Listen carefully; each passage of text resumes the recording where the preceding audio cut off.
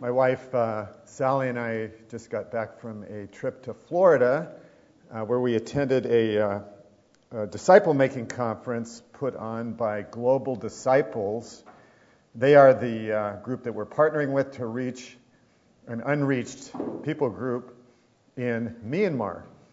And the premise of the conference was that we're having this dynamic impact overseas, discipling, planting churches. What about the church in the U.S.? How can we do a better job making disciples here and planting churches? So that was the basis of it. And if you have interest in disciple making or being discipled, I'd love to talk to you after service. But the roots of Global Disciples, even though they're non-denominational, they have Mennonite roots, which are close cousins of the Amish. So I didn't realize that most of the pastors there would be Mennonites, and we were actually meeting in Pinecraft, Florida, in an Amish enclave. And who knew that the Amish take vacations in Florida? You know, I didn't know that. But this is where Amish in Ohio and Pennsylvania and all these places go down for, I guess, sun and fun, as far as the Amish define that. Well, here's a shot of them at the beach in Florida. Looks a little different than Maine Beach. One of the things I learned is that they're very into volleyball, both Mennonites and Amish. And you see them riding around town in their three-wheeled buggies. And I also surprised Sally in that she didn't know we would be staying in an Amish hotel. And you might wonder, what's an Amish? Well, it did have electricity, so that was a plus. But there's they had these beautiful quilts. Like that quilt right there was hand-stitched in the late 1800s. And they're just gorgeous. But they also have photos of, Amish life around, barn raisings and all these things. So it's one of the most unusual and I'd say one of the best hotels we've ever stayed at. Also, we ran across a solar-powered electric buggy that was invented by the Elon Musk in the Amish world, and he's actually putting together a startup company to market these solar-powered electric Amish buggies. So if you want to get in on that startup, you don't have to worry about the founder's tweets causing any problems or anything like that. But I think there's an appeal to some of us about the Amish lifestyle at times when we're kind of overwhelmed in this kind of electronic world that we live in, the idea of becoming unplugged completely. I mean, that's the life they're living. And just to see their simplicity and their humility is something that we can all admire. Well, this morning in Luke 14, we're going to be looking at the perils of pride contrasted with the beauty of humility. And I think we can define pride as that kind of self-sufficient place in us where we say, I'm pretty happy with who I am, what I've achieved, all the things that I have, and what I've done in life. And, I've done it. I don't really need God. I got this. I want to be the captain of my own ship. And that's that prideful attitude that can still kind of rise up in us at times, that I can do it. Let's open to Luke 14:1, and I will pray as we get started. Lord, open the eyes of our hearts. Grant us a spirit of wisdom and revelation as we read your word. Pray that your words would come alive to us, that we would be transformed by the living word. In Jesus' name, amen. One Sabbath, when he went out to dine at the house of a ruler of the Pharisees, they were watching him carefully. And behold, there was a man before him who had dropsy. And Jesus responded to the lawyers and Pharisees, saying, Is it lawful to heal on the Sabbath or not?" But they remained silent. Then he took him and healed him and sent him away. And he said to them, "Which of you, having a son or an ox that had fallen into a well on a Sabbath day, will not immediately pull him out?" And they could not reply to these things. Now, if you invited Jesus over to your house for dinner, you never quite knew what might happen. I mean, he was not always the most discreet dinner guest. And sometimes he would confront people in a way that made them feel uncomfortable. Sometimes he would do things that might upset their buggy. He went to have dinner at the home of this ruler of the Pharisees, and there were the other Pharisees, and it says even some lawyers were there. And they were watching Jesus very carefully to see what he would do. Now, the Pharisees were these self-righteous people who had this pious exterior of religiosity. They were showing everybody just how godly they were by their actions. And this sick man just happens to be there on a Sabbath day. Well, what do you think? Do you think this might have been a setup? It seems as if they may have planted this man to see if Jesus would violate their rules against healing on the Sabbath.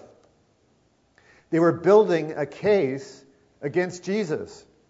And they even had lawyers present who might someday bring the charges against him. It looks like they were out to get him. Now, immediately Jesus sees this suffering man and mentions this word dropsy. It's not something we use much today, but it refers to the modern condition of edema, which is a buildup of fluid, usually around the heart and lungs, caused by a weak heart or other organs. And it's a serious condition that could lead to death. Jesus saw this man in a desperate condition, and he asked a question. Is it lawful to heal on the Sabbath or not? He knew that the law of Moses never forbade healing on the Sabbath. It prohibited doing any regular work on the Sabbath. And it was designed for man's benefit, for his refreshing, renewal, for rest, and to give him joy. But the Jewish leaders had added 39 other regulations to the Sabbath that were not in the law of Moses. So if they answer Jesus' question and they say, yes, healing is permitted, then they violate their own regulations. But if they said healing is not permitted, then they come across as uncaring. So what did they do? They remained silent. It's amazing how often Jesus silenced his critics. They didn't know what to say. So with compassion, Jesus miraculously, instantly heals this man. And medical doctors today cannot heal someone instantly who is suffering from edema. But Jesus is a supernatural God. He can override the external appearance of things. He can defy the medical experts. And the best news is that he is alive, and he's still doing that today. Verse 5, he said to them, "Which of you, having a son or an ox that's fallen into a well, will not immediately pull him out?" Well, Jesus gives them a zinger because, of course, if their child or one of their animals fell into a well on the Sabbath, they would move heaven and earth to pull him out. They cared more about their animals than they did about this man. So Jesus exposes their lack of love and compassion. He revealed their hypocrisy and pride. While this man had a physical swelling in the body, they were swollen with spiritual pride. Their hard hearts were causing a potentially fatal spiritual condition. They were so locked into their traditions, they felt no joy when Jesus healed this poor man. Now, hypocrisy is one of those charges you hear leveled against Christians. I think that you hear us being labeled as judgmental or hypocrites by the larger society. And it has that kind of sting attached to it. And because I've served as an elder and a pastor, I know that I'm in that group of people that Jesus was directing his attention to. So if I try to teach other men about purity, and I'm gazing too long at a lustful image on the TV or on the internet, I'm being a hypocrite. And if I act with impure motives toward others, the same thing. And I don't want that charge hanging around my neck. So I battle against my sin nature all the time. Well, what are some characteristics of pride and hypocrisy as displayed by these leaders? Well, first of all, they studied their Bible for ammunition against others, but didn't apply it to themselves. They knew their Bibles. They could quote scripture and verse. They saw themselves as guarding the faith, waiting to catch somebody else in error. I think there's a lot of pastors out there who know this kind of person who sits in the pews. And while they watched Jesus carefully, they failed to examine their own hearts carefully.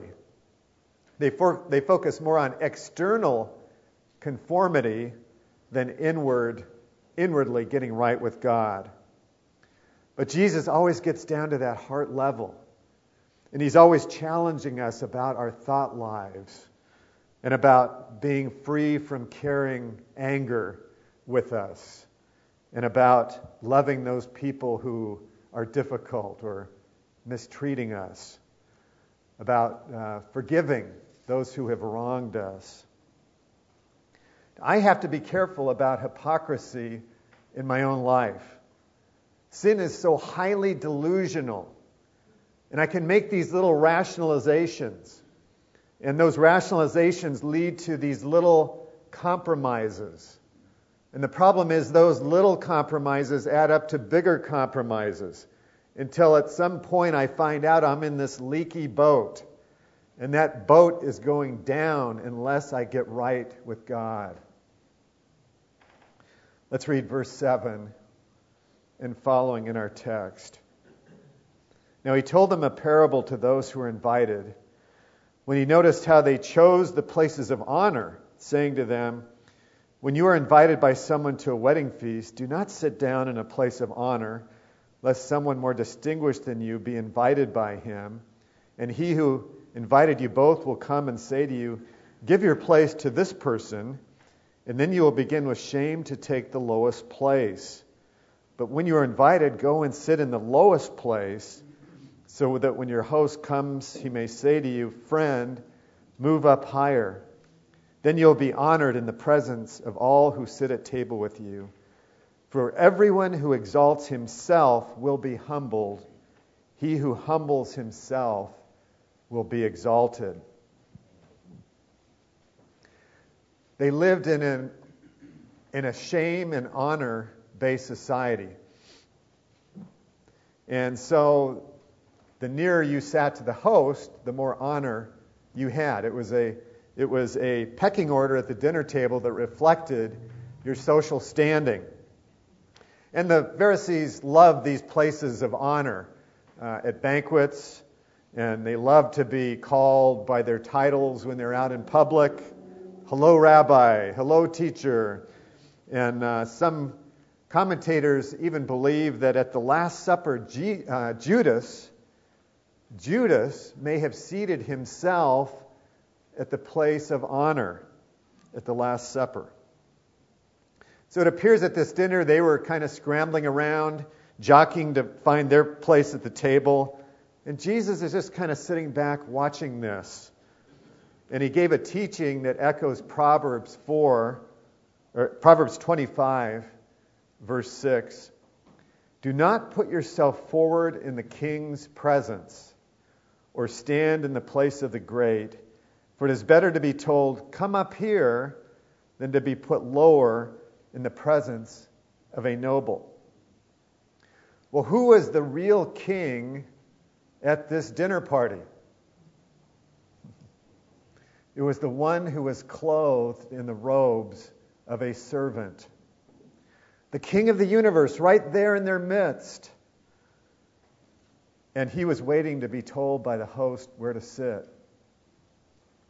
Now, while they were filled with spiritual dropsy, swollen with pride, the rightful and true king walked in humility among them.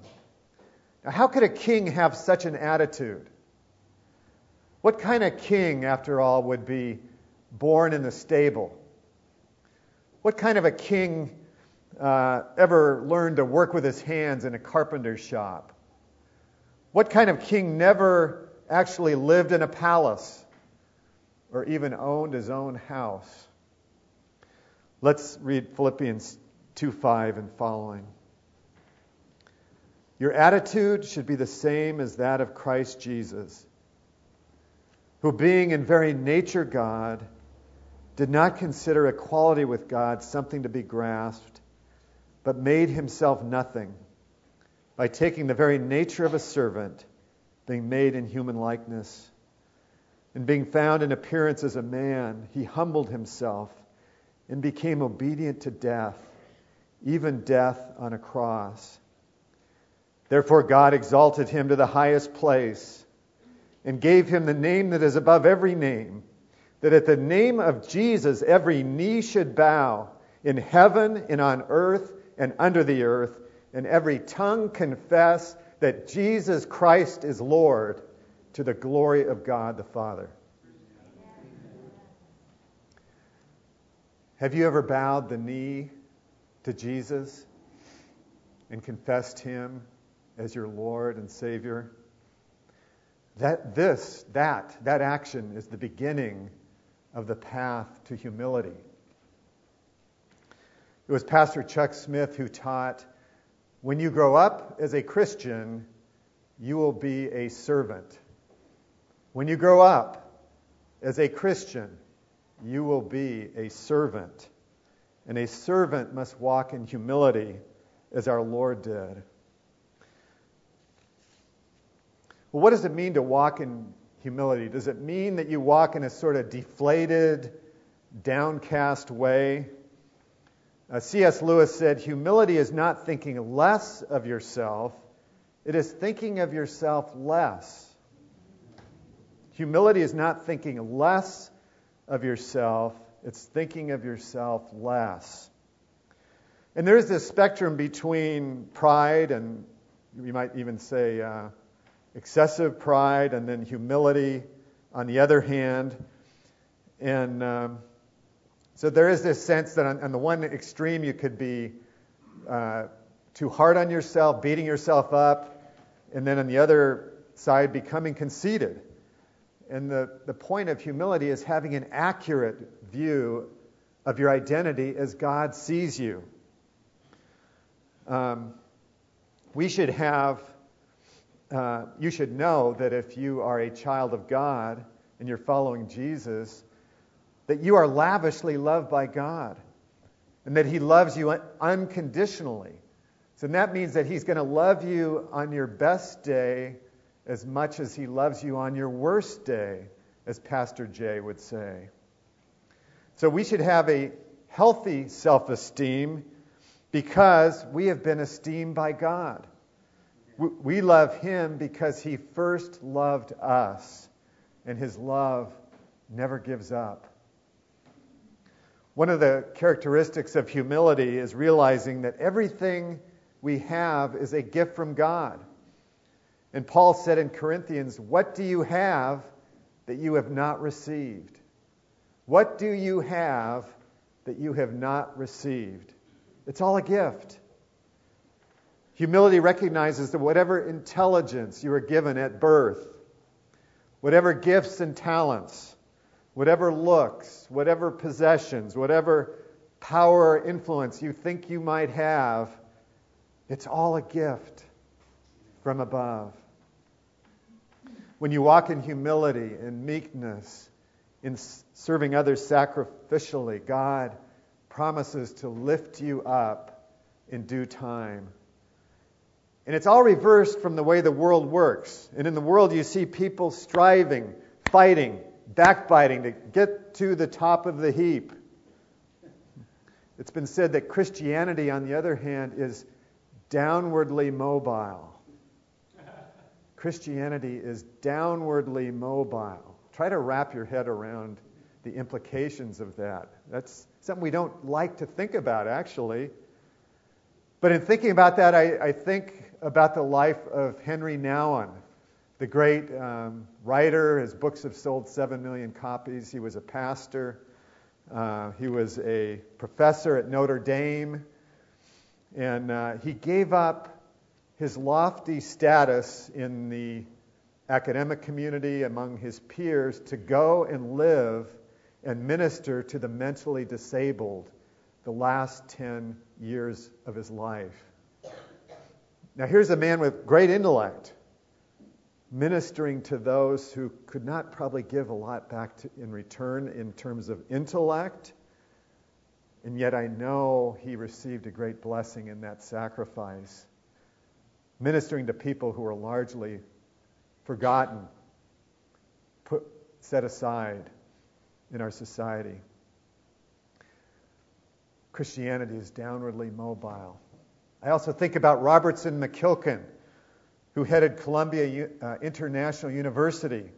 He resigned from the presidency of the university so he could be a full-time caregiver to his wife Muriel because of her advancing Alzheimer's disease.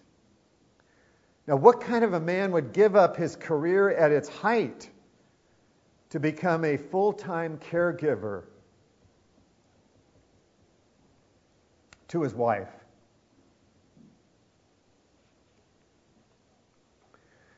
There's a beauty that shines through a life that's walked in humility, and it's shown through the lives of those two individuals. Humility is so contrary to human nature that we cannot perform it. You can't really fake it.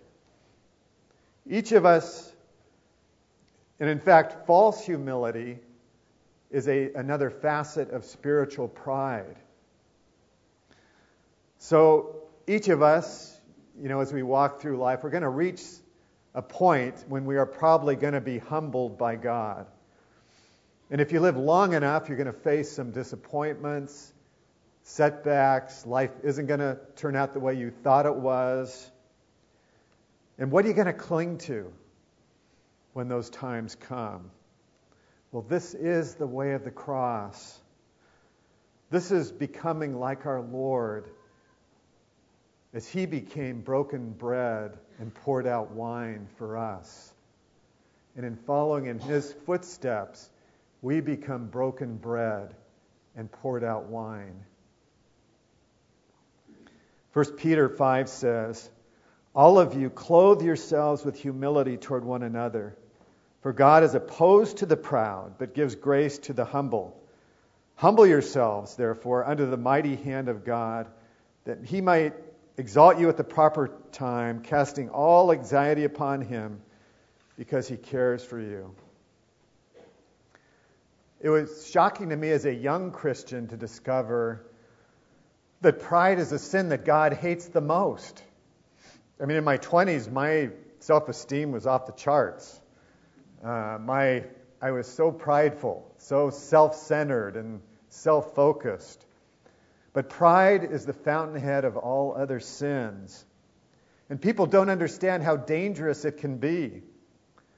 And it leads to a kind of a coldness in the way you love people, an indifference toward the needs of others and their feelings and their weaknesses. It's a source of becoming critical and judgmental toward others. It's a source of anger, touchiness, irritation. Unforgiveness and bitterness come from a spirit of pride. Now, humility, on the other hand, can be very powerful. And one of the ways I think we can grow in humility is by learning to listen listening to others and listening to God. Have you ever been around people who only talk about themselves? And when they are talking about themselves, they're sort of talking at you instead of with you. It can be kind of annoying. And I came to this realization, though, that I can do the same thing in my prayer time with God. I spent a lot of years talking at God. And a few years ago, I decided to create a space within my prayer time for listening. So at the end of my prayer time, I will silently pray, Lord, if you have a word for me this day, I'm listening for your voice. I've never heard an audible voice, but, there are these little impressions that come through. Often it's like a little phrase, like, love your wife, okay? Cherish your wife. But I think just listening is one of the first steps that we can take in the path of humility. When our son Sam came back from his sabbatical in Mozambique and then ministering in the slums of Brazil, he mentioned one of Heidi Baker's teachings that kind of hit me. And here's this, woman who's a giant woman of God, and she and her husband planting numerous churches and feeding hundreds, thousands of orphans, and creating medical clinics and schools and all these things. And she says that every day when she gets up, her prayer is that God would crucify her flesh. Now, here's a woman who's a giant of God asking God to crucify her flesh. Okay? So I'm thinking to myself, if she needs to pray for that, how much more do I need that? And I've come to this realization that this battle is a lifelong struggle to put to death this part of ourselves, this pride, this ugly side of the old nature that doesn't die easily. And it's going to be a long-term project. Thank you, God, for your patience. Well, who's the most humble person who ever walked on the face of the earth? I think you could make a pretty good case that was Jesus Christ. And therefore, it was the ultimate injustice that he was accused of arrogance, and he was crucified because of that. They said because he was even calling God his own Father and making himself equal with God. Well, I'm going to ask you to stand now. I'm going to read this last verse as a benediction.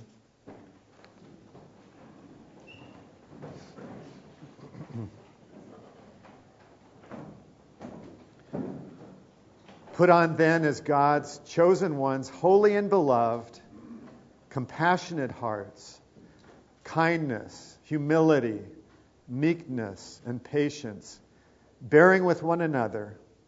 And if one has a complaint against another, forgiving each other, as the Lord has forgiven you, so you must also forgive.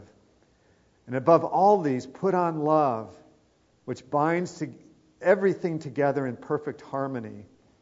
And let the peace of Christ rule in your hearts, to which indeed you are called in one body. I'm going to ask the ministry team to come forward now. And as I said before, the path of humility begins with bowing the knee to Jesus and confessing him as your Savior and Lord. And if you have bad knees, you can also, that really means bow in your heart, in that inmost part of you, to Jesus. If you've never taken that step, we'd like to invite you to come forward and receive Jesus. If you've never decided you want to follow him, And it means coming to a kind of a realization of a few important things. Number one, all of us have sinned and fallen short of the glory of God. The Bible says that the wages of sin is death. What does that mean? It means that what you earn as you sin over time is this kind of deadness that creeps into your soul. You're getting farther and farther away from God until finally, when you die, there is eternal separation from God. And there's only one person who bridged the gap between a holy God and man carrying the burden of all these sins, and that was Jesus Christ. And by going to the cross, he paid the price for your sins so that you can enjoy eternal life with him. So if you've never taken that step to receive him and follow him, you could do that this morning, and I want to invite you to come forward. One of these on our ministry team will pray with you, and this will be the start of that path of humility. Let me pray now.